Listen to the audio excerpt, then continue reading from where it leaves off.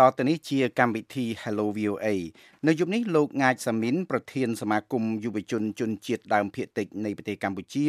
និងលោកឈើឧត្តមរស្មីនាយកអង្គការការពារធនធានធម្មជាតិ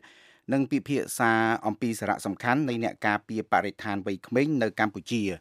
បើលោកអ្នកនាងមានសំណួរឬយោបល់សូមអញ្ជើញទូរស័ព្ទទៅកាន់លេខ012 51 51 94ដើម្បីចូលរួម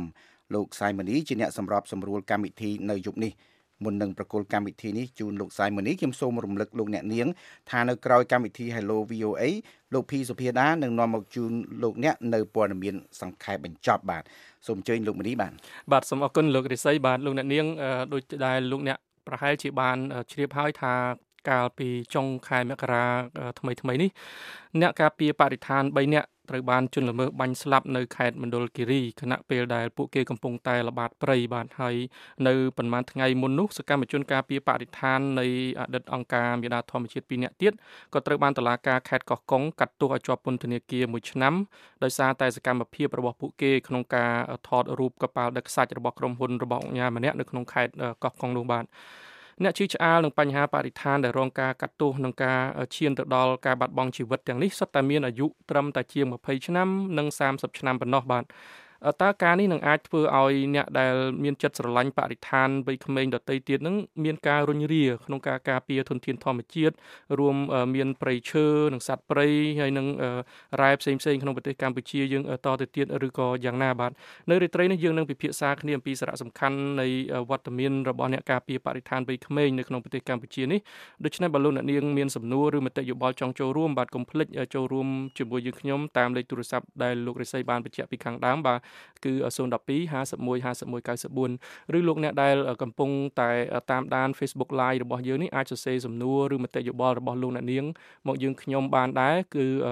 អាចសរសេរនៅក្រោមវីដេអូដែលលោកអ្នកកំពុងតែទស្សនានេះបានក៏បានដែរបាទវាគ្មិនរបស់យើងនៅរាត្រីនេះមានពីររូបដោយលោករិស័យបានជម្រាបជូនអញ្ចឹងហើយពួកលោកទាំងពីរកំពុងតែមានវត្តមាននៅក្នុងស្ទូឌីយោផ្សាយរបស់យើងខ្ញុំក្នុងរាជធានីភ្នំពេញបាទកុំឲ្យខាតពេលយូរខ្ញុំសូមស្វាគមន៍លោកទាំងពីរតែម្ដងបាទគឺលោកងាចសាមីនជាប្រធានសមាគមយុវជនជនជាតិដើមភាគតិចកម្ពុជានិងលោកឈើឧត្តមរស្មីជានាយកអង្គការការពារធនធានធម្មជាតិបាទសូមជម្រាបសួរលោកទាំងពីរបាទសូមជម្រាបសួរបងបាទបងសូមជម្រាបសួរបាទសូមអរគុណលោកសាមីននិងលោករស្មីបាទដែលបានឆ្លៀតពេលអញ្ជើញចូលរួមក្នុងកម្មវិធីរបស់យើងនៅយប់នេះបាទមុននឹងយើងពិភាក្សាគ្នាលម្អិតទៅលើប្រធានបទនេះខ្ញុំចង់ឲ្យលោករស្មីដំបូងបាទជម្រាបជូនលោកអ្នកនាងយើងត្រួសបន្តិចសិនអំពីសកម្មភាពនៃការចុះល្បាតព្រៃរបស់ក្រុមរបស់លោកដោយដែលលោកបានជ្រាបឲ្យថាពីហេតុការណ៍នៃការបាញ់សម្លាប់អ្នកការពារបរិស្ថាន3នាក់នៅមណ្ឌលគិរីនោះមុននឹងខ្ញុំបកគោលនីតិនេះជូនលោកខ្ញុំសូមរំលឹកជូនលោកអ្នកនាងបន្តិចអំពីមន្ត្រីទាំង3រូបដែលបានស្លាប់នៅក្នុងហេតុការណ៍នៃការបាញ់សម្លាប់នោះបាទគឺទី1លោកតើនសុកណៃជាមន្ត្រីឧទ្យានុរក្សនៅខេត្តមណ្ឌលគិរីលោកថុលខ្នាជាមន្ត្រីអង្គការសមាគមការពារអភិរក្សសត្វព្រៃបាទនិងលោកសេកវឌ្ឍនាជាមន្ត្រីកងរាជអាវុធហត្ថខេត្តបាទហើយលោកឧត្តមរស្មីគឺជាកូនប្រុសរបស់លោកឈុតវុធីដែលជាសកម្មជនការពារព្រៃឈើដ៏សកម្មមួយរូបដែលត្រូវបានគេបាញ់ស្លាប់ដែរកាលពីថ្ងៃទី26ខែមេសាឆ្នាំ2012នៅពេលដែលលោកបាននាំផ្លូវអ្នកកាសែតស៊ើបអង្កេត2រូបយកទៅយកព័ត៌មានអំពីបទល្មើសព្រៃឈើនៅក្នុងខេត្តកោះកុងនៅពេលនោះបាទលោកឧត្តមរស្មីតើបាតុហេតុឬហេតុការណ៍នៃការបាញ់សម្លាប់អ្នកការពារបរិស្ថាន3នាក់ថ្មីនេះធ្វើឲ្យលោកដែលមានឪពុកត្រូវគេបាញ់សម្លាប់ដែរនោះមានការរុញរាឬក៏ប៉ះពាល់ការងារការពារធនធានធម្មជាតិនៅក្នុងប្រទេសកម្ពុជាយ៉ាងម៉េចទៅបាទសូមអញ្ជើញបាទអរគុណសូមជម្រាបសួរប្រិយមិត្តដែលនិយមស្ដាប់វិទ្យុ VOA ហើយក៏សូមអរគុណ VOA ដែលផ្ដល់កិត្តិយសខ្ញុំមកបកស្រាយនៅក្នុងរាត្រីនេះចំពោះខាងក្រមការងាររបស់អង្គការការពារធនធានធម្មជាតិនិងសកម្មជនដទៃទៀតដែលស្រឡាញ់ផ្នែកបរិស្ថានយើងនៅតែបន្តការធ្វើការងារយើងបន្តទៀតទោះបីជាមានការគំរាមកំហែងតាមរយៈរូបភាពផ្សេងៗដូចការសម្លាប់ឬក៏ការគំរាមកំហែងតាមរយៈអ្វីក៏ដោយក៏យើងនៅតែបន្តនៅបេសកកម្មរបស់យើងនៅតែបន្តទៀតហើយយើងពិតជាសោកស្ដាយដែលឃើញសកម្មជនការពារបរិស្ថានរបស់ដូនតាយើងបានបាត់បង់ចាប់ពីម្នាក់ទៅម្នាក់ហើយថ្មីនេះក៏មានការបាញ់សម្លាប់ មន្ត្រី3នាក់នឹងដែរដែលក្នុងនោះមានមន្ត្រីបរិស្ថានមួយរូបកងកម្លាំងមួយរូបហើយនិងមន្ត្រីអង្គការសង្គមស៊ីវិលមួយរូបឲ្យពេលចឹងទៅយើងគិតថាចឹងមានន័យថាឈ្មួញដែលរកស៊ីឈើនោះគឺគេមានអំណាចខ្លាំងណាស់ហើយនឹងមានខ្នងធំដែលគេអាច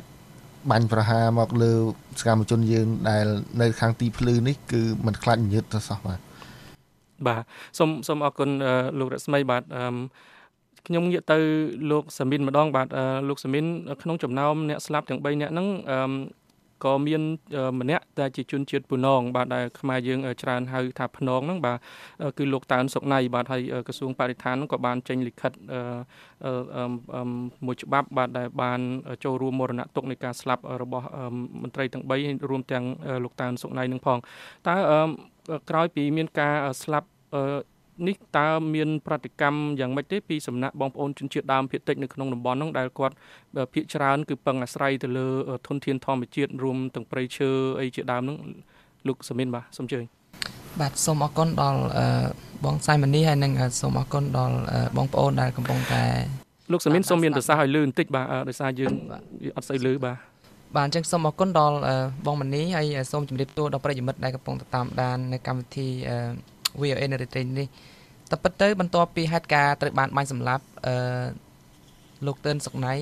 ដែលគាត់ជាជនជាតិដើមតិចបំណងហើយគាត់ធ្វើការនៅក្នុងវិស័យការពារបរិស្ថានយើងឃើញថាប្រជាជនស្ទើរតែទូទាំងប្រទេសគាត់មានការតក់ស្លុតខ្លាំងចំពោះសោកនាដកម្មដែលគួរឲ្យរន្ធត់មួយនេះហើយក្នុងនាមខ្ញុំផ្ទាល់ដែលជាជនជាតិដើមបន្តិចម្នាក់ដែរខ្ញុំឃើញថាទង្វើដែលជនល្មើសបានធ្វើមកលើគាត់ហ្នឹងគឺព្រៃផ្សៃបានន័យថាដោយសារតែពួកគាត់ជាមន្ត្រីដែលមានទូនាទីនិងភារកិច្ចក្នុងការបម្រើជាតិហើយគាត់ជាអ្នកដែលកាន់ច្បាប់មួយដែរអញ្ចឹងគាត់មិនគួរណាទៅធ្វើអំពើដែលផ្ទុយទៅនឹងកិច្ចការដែលរដ្ឋយើងឬក៏ដែលរាជរដ្ឋាភិបាលយើងគាត់ចាត់តាំងពួកគាត់ឲ្យទៅធ្វើកិច្ចការនៅក្នុងតំបន់នោះទេអញ្ចឹងយើងឃើញថាសុកណៃគាត់តាមពិតទៅជាបុគ្គលម្នាក់ដែលស្លូតត្រង់ហើយគាត់ជាអ្នកដែលកំព្រាក៏ដូចជាអ្នកដែលក្រីក្រដែរខ្ញុំធ្លាប់ស្គាល់គាត់កាលដែលខ្ញុំនៅរៀននៅខេត្តហើយនៅពេលដែលខ្ញុំបានឮដំណឹងថាគាត់ត្រូវបានគេបាញ់សម្លាប់ដោយសារតែគាត់ចុះទៅទប់ស្កាត់បទល្មើសព្រៃឈើខ្ញុំមានអារម្មណ៍ថាមិនគួរឲ្យជឿហើយសោកស្ដាយមែនទែនដល់ចំពោះទង្វើដែលបានកាត់ឡើងលើរូបគាត់ជាពិសេសគឺធ្វើឲ្យកូនរបស់គាត់និងគ្រួសាររបស់គាត់ហ្នឹងត្រូវរងគេហៅថាសម្ពាធឬក៏បាត់បង់មនុស្សដែលជាអ្នកដែលមានទំនុកបម្រុងក្នុងការចិញ្ចឹមបីបាច់ដល់ពួកគាត់ជាពិសេសគឺខាងផ្នែកសេដ្ឋកិច្ចអញ្ចឹងជាដើមលើពីនឹងទៀតអាចគំរាមកំហែងផងដែរដល់សកម្មភាពផ្សេងៗរបស់យុវជនជនជាតិដើមភាគតិចដែលគាត់កំពុងតែមានការបារម្ភហើយកំពុងតែមានការភ័យខ្លាចបើសិនជាការគំរាមកំហែងក្នុងទម្រង់ហ្នឹងត្រូវបានកាត់ឡើងហើយមិនបានទប់ស្កាត់ពីមួយឆ្នាំទៅមួយឆ្នាំចំណុចនេះខ្ញុំចង់បញ្ជាក់ផងដែរថាធ្វើត្បិតតែរាជរដ្ឋាភិបាលកម្ពុជាជាពិសេសគឺក្រសួងមហាផ្ទៃខ្ញុំឃើញថាគាត់ចេញសារក្រសួងបរិស្ថានគាត់ចេញសារហើយនឹងអ្នកពាក់ព័ន្ធមួយចំនួនទៀតគាត់ចេញសារសម្រាប់ចែកមិនតែរំលែកទុកទៅដល់ជនដែលរងគ្រោះទាំង3នាក់រួមទាំងលោកតើនសុកណៃហ្នឹងប៉ុន្តែខ្ញុំឃើញថាការលះបង់ឬក៏ការផ្ញើសារទាំងអស់នេះវានៅតែជាផ្នែកមួយដែលគ្រាន់ជាការលើកទឹកចិត្តដល់ជនរងគ្រោះប៉ុន្តែបើយើងមើលអំពីសកម្មភាពដែលជនរងគ្រោះគាត់បានលះបង់ហើយបាត់បង់ទៅវាមិនអាចត្រឡប់មកវិញទេអញ្ចឹងចំណុចនេះដែលខ្ញុំគិតថាយើងដែលធ្វើការស្រឡាញ់បរិស្ថានហើយស្រឡាញ់ធនធានធម្មជាតិដើម្បីការពារប្រយោជន៍នឹងជូនដល់សង្គមជាតិយើងអញ្ចឹងអាចធ្វើឲ្យប្រជាពលរដ្ឋនឹងបាត់ទំនុកចិត្តអំពីប្រព័ន្ធនៃការគ្រប់គ្រងទៅលើវិស័យព្រៃឈើក៏ដូចជាវិស័យធនធានធម្មជាតិសម្រាប់ប្រទេសយើងក៏ដូចជាសហគមន៍នៅមូលដ្ឋានពីព្រោះសហគមន៍មូលដ្ឋានគាត់ពឹងផ្អែកទាំងស្រុងទៅលើគេហៅថាព្រៃឈើហើយការដែលគាត់ការពារព្រៃឈើនេះបើយើងមើលមកជ្រុងមិនមែនត្រឹមតែការពារផលប្រយោជន៍តែនៅក្នុងខេត្តមណ្ឌលគិរីទេហើយគាត់អាចការពារផលប្រយោជន៍នឹងព្រៃឈើនឹងសម្រាប់ទូទាំងប្រទេសផងដែរហើយគាត់រួមចំណែកផងដែរក្នុងការបំភាយការថា ឧស្ម័នផ្សេងដែលអាចអត្តពលពីហៅថា climate change អញ្ចឹងកន្លែងហ្នឹងដែលការជួបរបស់គាត់ហ្នឹងគឺមានសារៈសំខាន់អញ្ចឹងបើសិនជាគាត់ស្លាប់ដោយសារតែទង្វើបែបនេះខ្ញុំគិតថាគឺជារឿងមួយដែលគួរឲ្យសោកស្ដាយបំផុតបាទសូមអរគុណលោកសាមីនបាទហើយនឹងលោករស្មីបាទដែលបានជម្រាបជូនលោកអ្នកនាងត្រួសបាទឥឡូវយើងមានលោកអ្នកស្ដាប់ម្នាក់កំពុងតែរងចាំសួរបាទគឺលោកសុនធុនមកពីខាងខេត្តកំពង់ធំបាទសូមជម្រាបសួរលោកសុនធុនបាទជំរាបសួរបងសូមជម្រាបសួរបាទសូមជម្រាបសួរលោកវិក្កាមដែលពីររូបគឺលោកជ័យនីឧត្តមនៃកូនលោកឈិតពុទ្ធីហើយចង់សួរលោកថាដល់ពេលវេលាវិទ្យុអមេរិកខ្លីតែ20នាទីចឹងចង់សួរថាតើរដ្ឋាភិបាលហ្នឹងគាត់ចំណាយឧបត្ថម្ភភាគចក្រឲ្យមន្ត្រីរបស់គាត់នឹងចុះពិនិត្យមើលព្រៃឈើណាតើលទ្ធផលនឹងពិនិត្យហ្នឹងបានយ៉ាងម៉េចខាត់ឈឹងតែម្ដងនេះហើយលោកធ្វើការពារព្រៃឈើហ្នឹងតើនៅសល់ប្រមាណភាគរយព្រោះតែឮថាព្រៃឡង់ហ្នឹងឥឡូវខ្លាយទៅជាវាឡង់ហើយអញ្ចឹងតើលោកបកស្រាយយ៉ាងម៉េចដើម្បីកុំឲ្យមានការភ័ន្តច្រឡំព្រោះរដ្ឋាភិបាលអួតថាព្រៃឈើនៅច្រើនណាស់ប៉ុន្តែខាងសង្គមស៊ីវិលថាចិត្តអស់ហើយនៅសល់តែមិនប៉ាន់ស្មានទេថា 20% 30% តែប្រកាសទៅជាប្រមាណព្រោះឥឡូវហ្នឹងអ្នករកស៊ីជួញឈើហ្នឹងវាខ្លាចជាមហាសទ្ធិអស់ទៅហើយណានឹងសូមលោកបកស្រាយឲ្យច្បាស់ហើយធ្វើម៉េចឲ្យប្រជាពលរដ្ឋខ្មែរម្ចាស់ស្រុកបានទទួលព័ត៌មាននឹងច្បាស់លាស់ព្រោះឥឡូវគេបិទព័ត៌មានអស់ហើយគាត់ក៏បាក់ទទួលបានហ្នឹងមានយោបល់ប៉ុណ្ណឹងសូមអរគុណបាទសូមអរគុណលោកសុនធុនបាទមុននឹងខ្ញុំបកគលនីតិនេះជូនទៅលោកឧត្តមបាទក៏ដូចជាលោកសាមីននឹងខ្ញុំចង់ភ្ជាប់អ្នកសួរតាមបណ្ដាញ Facebook ម្នាក់ទៀតបាទគឺលោកសុកលេងសួរថាតើក្រុមរបស់លោកនឹងមានអំណាចគ្រប់គ្រាន់ក្នុងការការពារបរិស្ថានកម្រិតណាបើអ្នកមានអំណាចនិងអ្នកមានលុយរួមដៃគ្នានិងអ្នកច្បាប់មិនហ៊ានអនុវត្តច្បាប់ទៅលើអ្នកទាំងនោះផងនោះបាទដូច្នេះខ្ញុំសូមអញ្ជើញលោករស្មីមុនបាទអរគុណខ្ញុំសូមឆ្លើយនឹងសំណួររបស់លោកបងប្រុសសុកលេងដែលសួរថាតើក្រមអ្នកការពារធនធានធម្មជាតិនៅប្រទេសខ្មែរសប្តាហ៍ថ្ងៃហ្នឹងមានឥទ្ធិពលឬក៏មានធម្មពលកម្រិតណាដើម្បីមានការទប់ស្កាត់នៅការកាប់បំផ្លាញព្រៃឈើចំពោះដែលពួកយើងទៅធ្វើការរាល់ថ្ងៃយើងមានបេះដូងយើងស្រឡាញ់នៅធនធានធម្មជាតិស្រឡាញ់នៅអ្វីជារបស់ដូនតាយើងហើយនិយាយពីទ្របធនឬក៏ជាអ្វីនេះគឺយើងមិនមានច្រើនទេគ្រាន់តែយើងមានចិត្តតែអ្វីដែលសំខាន់នោះគឺដែលយើងពឹងផ្អែកនោះគឺទៅលើរដ្ឋាភិបាលតើលោកមានឆន្ទៈក្នុងការដឹកនាំព្រៃឈើអត់ទេដឹកនាំការពារបរិស្ថានព្រៃឈើដែរទេខ្ញុំឃើញថាក្រសួងបរិស្ថានចំណាយថវិកាច្រើនមែនទែនក្នុងការងារឃ្លាំមើលទៅលើព្រៃឈើទៅលើសម្បត្តិធម្មជាតិហ្នឹងប៉ុន្តែយើងនៅតែឃើញការកាប់បំផ្លាញមានហើយការដឹកជញ្ជូនទៅច្រកព្រំដែនហ្នឹងគឺនៅតែមានជាហូរហែទោះបីលោករដ្ឋមន្ត្រីគាត់បានអះអាងថាលោកបានបញ្ជាឲ្យបិទនៅរោងចក្រអាចឈើធំមួយចំនួននឹងច្រកព្រំដែនមួយចំនួនដែរហើយថ្មីនេះសម្ដេចនាយករដ្ឋមន្ត្រីហ៊ុនសែនក៏លោកបានថ្លែងការនៅលើថ្លែងសារឋានមួយនៅការដែលលោកទៅណាខ្ញុំមិនចាំទេតែខ្ញុំបានឃើញលោកនិយាយថា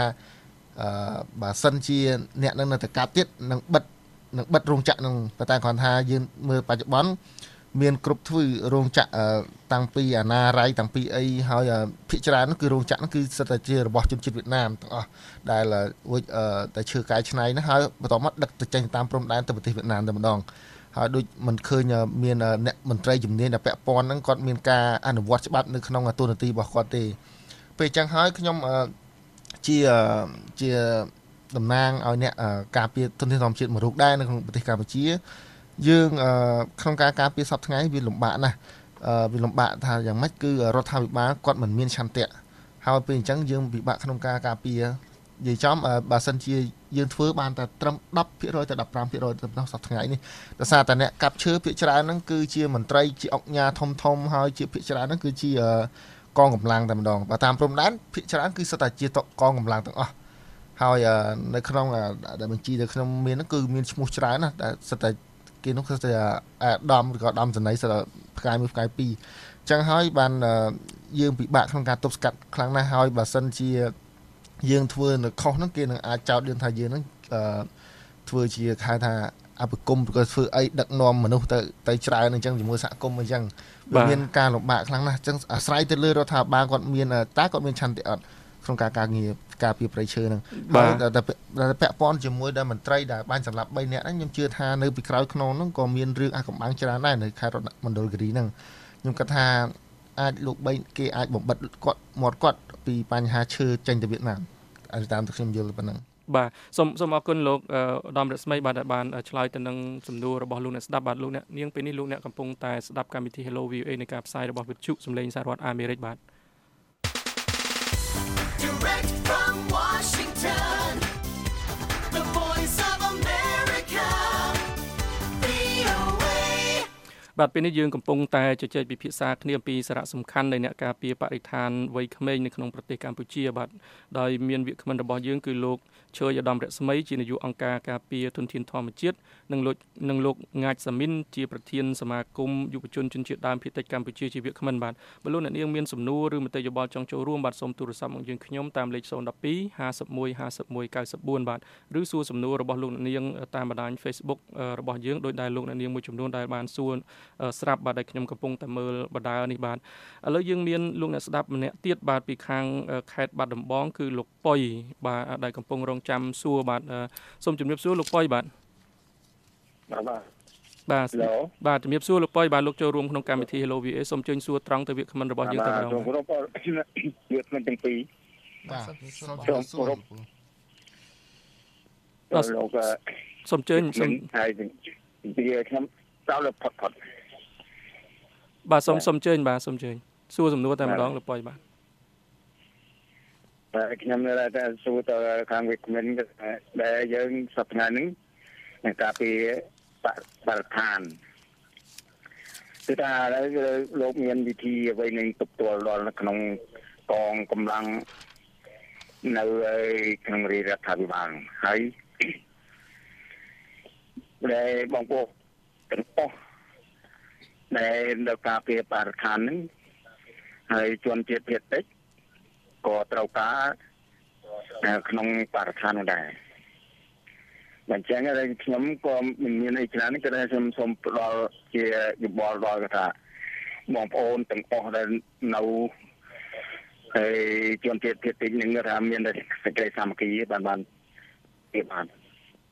បើយើងគ្មានសេចក្តីសាមគ្គីគឺការពារមិនបានទេដោយពីរយៈកាលយូរលងមកបាទបាទខ្ញុំមានមតិតែប៉ុណ្្នឹងទេបាទសូមអរគុណលោកប៉ុយបាទដែលបានចូលរួមជាមតិយោបល់បាទអញ្ចឹងបើខ្ញុំអាចក្តោបសំណួររបស់លោកបានហ្នឹងគឺថាចង់បដោតថាតើគេមានវិធីសាស្ត្រយ៉ាងម៉េចក្នុងការការពារធនធានធម្មជាតិបាទមុននឹងទៅដល់សំណួរហ្នឹងខ្ញុំចង់ភ្ជាប់លោកធនបាទដែលលោកសួរថាតើមករហូតមកដល់ពេលនេះគឺតើការពារព្រៃឈើហ្នឹងតើសល់ព្រៃឈើប្រមាណភាគរយហ្នឹងជាសំណួររបស់លោកធនហ្នឹងសូមអញ្ជើញលោកសាមីនបាទបើអាចឆ្លើយបានសូមភ្ជាប់សំណួរទៅលោកធនមុននឹងទៅលោកប៉ុយបាញ់មិញនេះបាទសូមអញ្ជើញបាទសូមអរគុណដល់ម្ចាស់សំណួរបងប៉ុយហើយនិងបងសុនតាមពិតខ្ញុំមិនមែនជាអ្នកជំនាញខាងព្រៃឈើទេថាខ្ញុំមិនដឹងថាព្រៃឈើយើងនៅក្នុងប្រទេសកម្ពុជាហ្នឹងមានប្រមាណភាគរយអាចថានិយាយដោយត្រង់ពលរដ្ឋមានខ្លះអ្នកខ្លះគេថា 30% អ្នកខ្លះថាសល់ 40% នៅរបាយការណ៍ចុងក្រោយរបស់ប្រទេសកម្ពុជាយើងប៉ុន្តែខ្ញុំសូមអធិស្ឋានកន្លែងហ្នឹងខ្ញុំមិនអាចប្រាប់ថាច្បាស់ប្រមាណភាគរយណាសម្រាប់វិធីសាស្ត្រក្នុងការការពារធនធានធម្មជាតិការពារព្រៃឈើឬក៏ធនធានធម្មជាតិឲ្យមានប្រសិទ្ធភាពហ្នឹងខ្ញុំមើលឃើញចំណុច 4-5 ចំណុចដែលយើងគួរពិចារណាទី1គឺយើងត្រូវពង្រឹងការអនុវត្តច្បាប់បាទហើយគ្រប់លំដាប់ថ្នាក់ហ្នឹងគឺយកច្បាប់ជាគោលក្នុងការគ្រប់គ្រងព្រៃឈើហើយទី2ហ្នឹងគឺយើងជំរុញឲ្យមានការចូលរួមគ្រប់ភាគីពាក់ព័ន្ធទាំងអស់ទាំងសហគមន៍ទាំងអាជ្ញាធរមូលដ្ឋានទាំងអង្គការសង្គមស៊ីវិលបាទទាំងអ្នកពាក់ព័ន្ធផ្សេងៗទៀតនៅក្នុងការចូលរួមការពារព្រៃឈើហើយលើសពីនេះទៀតគឺយើងត្រូវចូលរួមផ្សព្វផ្សាយអំពីសារៈសំខាន់នៃព្រៃឈើចំពោះសហគមន៍ក៏ដូចជាចំពោះប្រទេសជាតិយើងទាំងមូលហើយនិងក៏ដូចជាពិភពលោកទាំងមូលអញ្ចឹងកន្លែងហ្នឹងកន្លងទៅបើតាមយើងមើលឃើញរដ្ឋាភិបាលគាត់មានច្បាប់គាត់មានយន្តការគាត់មានគោលការណ៍ច្រើនដើម្បីធានាថាព្រៃឈើនៅប្រទេសកម្ពុជាត្រូវបានការពារនិងប្រើប្រាស់ឲ្យបានសមរម្យក៏ប៉ុន្តែផ្ទុយទៅវិញសម្រាប់ជាការអនុវត្តជាក់ស្ដែងយើងឃើញថានៅមានមន្ត្រី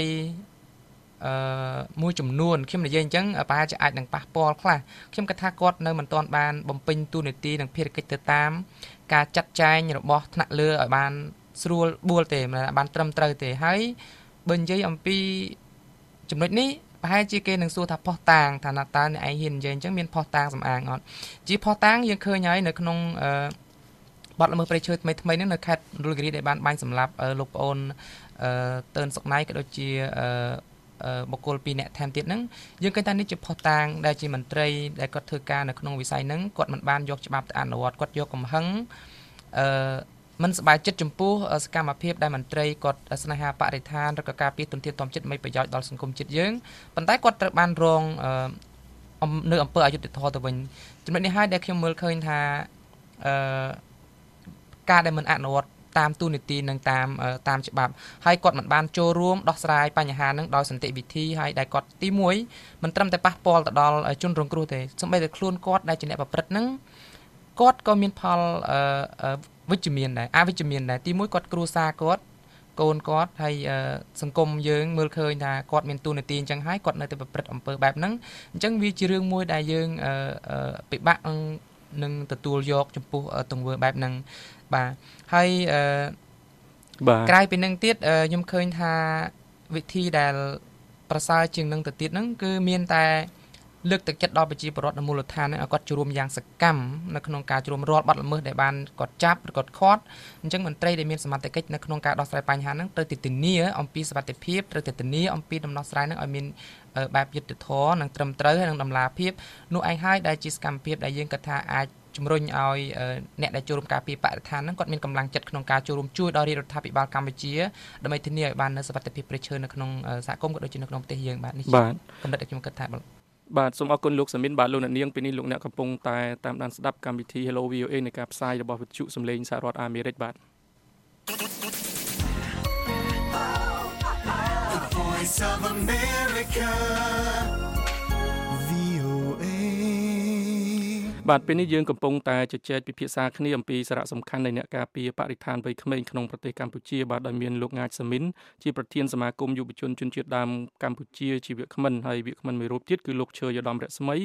លោកជាកូនប្រុសលោកឈុតវុធីបាទហើយនឹងជានាយកអង្គការការពារធនធានធម្មជាតិបាទបើលោកអ្នកនាងមានសំណួរឬមតិយោបល់ចង់ចូលរួមបាទសូមចូលរួមជាមួយយើងខ្ញុំតាមរយៈខ្សែទូរស័ព្ទលេខ012 51 51 94បាទឬលោកអ្នកដែលប្រើបណ្ដាញ Facebook នោះអាចសរសេរសំណួរឬមតិយោបល់របស់លោកអ្នកនាងមកយើងខ្ញុំតាមរយៈការផ្សាយ Facebook Live របស់យើងនេះក៏បានដែរបាទឥឡូវវាគ្មិនទាំងពីរយើងមានលោកអ្នកដែលសួរតាមបណ្ដាញ Facebook បាទគឺឈ្មោះ Lucky C បាទគាត់ដាក់ឈ្មោះ Lucky C តាមពិតគាត់មានឈ្មោះរបស់គាត់បាទខ្ញុំសូមអានអ្វីដែលគាត់សរសេរតែម្ដងបាទខ្ញុំឈ្មោះសៀពីខេត្តកំពង់ស្ពឺបាទសូមសួរមួយឬតែនិយាយពីជនរងគ្រោះចោះជនបង្កនិងអ្នកនៅពីក្រោយដំណើរការដល់ណាហើយបាទនេះសំណួរតាក់ទងទៅនឹងអ្នកដែលជាជនល្មើសនៅពីក្រោយការបាញ់សម្លាប់មន្ត្រីការពារបរិស្ថាន3រូបនៅមណ្ឌលគិរីនេះបាទសូមលោកឧត្តមរស្មីបាទឆ្លើយនៅនឹងសំណួររបស់លោកសៀពីខាងខេត្តកំពង់ស្ពឺនេះបាទសូមអញ្ជើញបាទ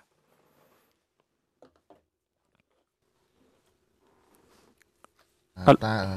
ដំណើរការក្តីហ្នឹងវាដល់ណាហើយជនដើមចោតហ្នឹងចំពោះកិច្ចការងារនេះយើងមិនបានសិក្សាស្រាវជ្រាវថាដល់ណាតែគាត់ថាតែជនដៃដល់ហ្នឹងឃើញតែគេចាប់ទៅដាក់នៅពន្ធនាគារហ្នឹងហើយយើងក៏មិនទាន់បានសិក្សាច្បាស់ថាតើជនដៃដល់ហ្នឹងជាអ្នកដែលគេចោទហ្នឹងដែរប៉ុន្តែកន្លងមកយើងងាកទៅមើលការបាញ់សម្លាប់សកម្មជនព្រៃឈើដូចឧទាហរណ៍ថាលោកឈុតវុធីចោះមកដល់សប្តាហ៍ថ្ងៃនេះយើងមិនទាន់រកឃើញឃាតករពិតនៅឡើយទេអញ្ចឹងហើយបានយើងគិតថារាជរដ្ឋាភិបាលលោកគ្មានឆន្ទៈក្នុងការការពារទេដែលកន្លងមកហ្នឹងឃើញមានការចាប់ខ្លួនសកម្មជនការពារព្រៃឈើផងការគម្រាមកំហែងផងនិងបាញ់សម្លាប់ផងមកដល់ពេលនេះនៅតែមិនទាន់ឃើញមានការដោះលែងឬក៏រឹកមុខឃាតករដែលបង្កបានទេអញ្ចឹងហើយបាទខ្ញុំគិតថាចំពោះសំណុំរឿងនេះខ្ញុំគិតថាអាចមានការពាក់ព័ន្ធច្រើនទៀតដែលយើងទៅស្រាវជ្រាវបន្តយើងមិនអាចជឿទៅលើតុលាការឬក៏រាជរដ្ឋាភិបាលកម្ពុជាទេព្រោះថាកន្លងមកហ្នឹងវាមានច្រើនរូបភាពណាស់ដែលគ្មានភាពអយុត្តិធម៌បាទសូមអរគុណលោក រស្មីបាទយើងនៅសល់ពេលតែ1នាទីបាទលោកសាមីនមានអីចង់បន្ថែមទេបាទចុងក្រោយសម្រាប់ខ្ញុំវិញខ្ញុំគិតថាតកតនឹងអ្នកខាងក្រោយខ្នងខ្ញុំដូចជាមិនច្បាស់ថាតើនៅមានអ្នកណាប៉ុន្តែខ្ញុំនឹងនៅតែរំពឹងថារាជរដ្ឋាភិបាលកម្ពុជាលោកនឹងធ្វើការយកចិត្តទុកដាក់បន្ថែមទៀតចំពោះយុទ្ធនាការក្នុងការការពារព្រៃឈើទៅដល់ប្រទេសជាតិយើងឲ្យបានសុវត្ថិភាពបាទនេះជាចំណុចដែលខ្ញុំតកតងនឹងអ្នកដែលថានៅពីក្រោយខ្ញុំអត់ច្បាស់ថានឹងមានអ្នកណាទៀតតែខ្ញុំសង្ឃឹមថាប្រជាពលរដ្ឋគាត់ជាអ្នកវិតម្លៃនឹងមើលឃើញអំពីយន្តការនានាដែលរដ្ឋយើងកំពុងតែអនុវត្តបាទសូមអរគុណលោកទាំងពីរបាទដែលបានចូលរួមនៅក្នុងកម្មវិធី Hello VOA របស់យើងនៅយប់នេះបាទដោយសារកម្មវិធីរបស់យើងដល់ម៉ោងតែត្រឹមនេះដូច្នេះខ្ញុំសូមបញ្ចប់កម្មវិធី Hello VOA របស់យើងនៅពេលនេះបើសិនជាលោកអ្នកនាងខកខានមិនបានស្ដាប់កម្មវិធីនេះតាំងពីដើមមកទេសូមចូលទៅស្ដាប់ឡើងវិញបាទតាមគេទំព័រទំព័ររបស់យើងបាទគឺ khmer.voanews.com បាទសម្រាប់ពេលនេះខ្ញុំសាយមនីអ្នកសម្របសម្រួលកម្មវិធី Hello VOA នៅរាត្រីនេះសូមអរគុណសូមអរគុណលោកទាំងពីរនិងលោកអ្នកនាងដែលបានចូលរួមតាំងពីដើមរហូតមកបាទសូមអរគុណនិងសូមអរគុណនីតិបន្ទាប់ទៅលោករិស័យវិញបាទសូមជម្រាបលា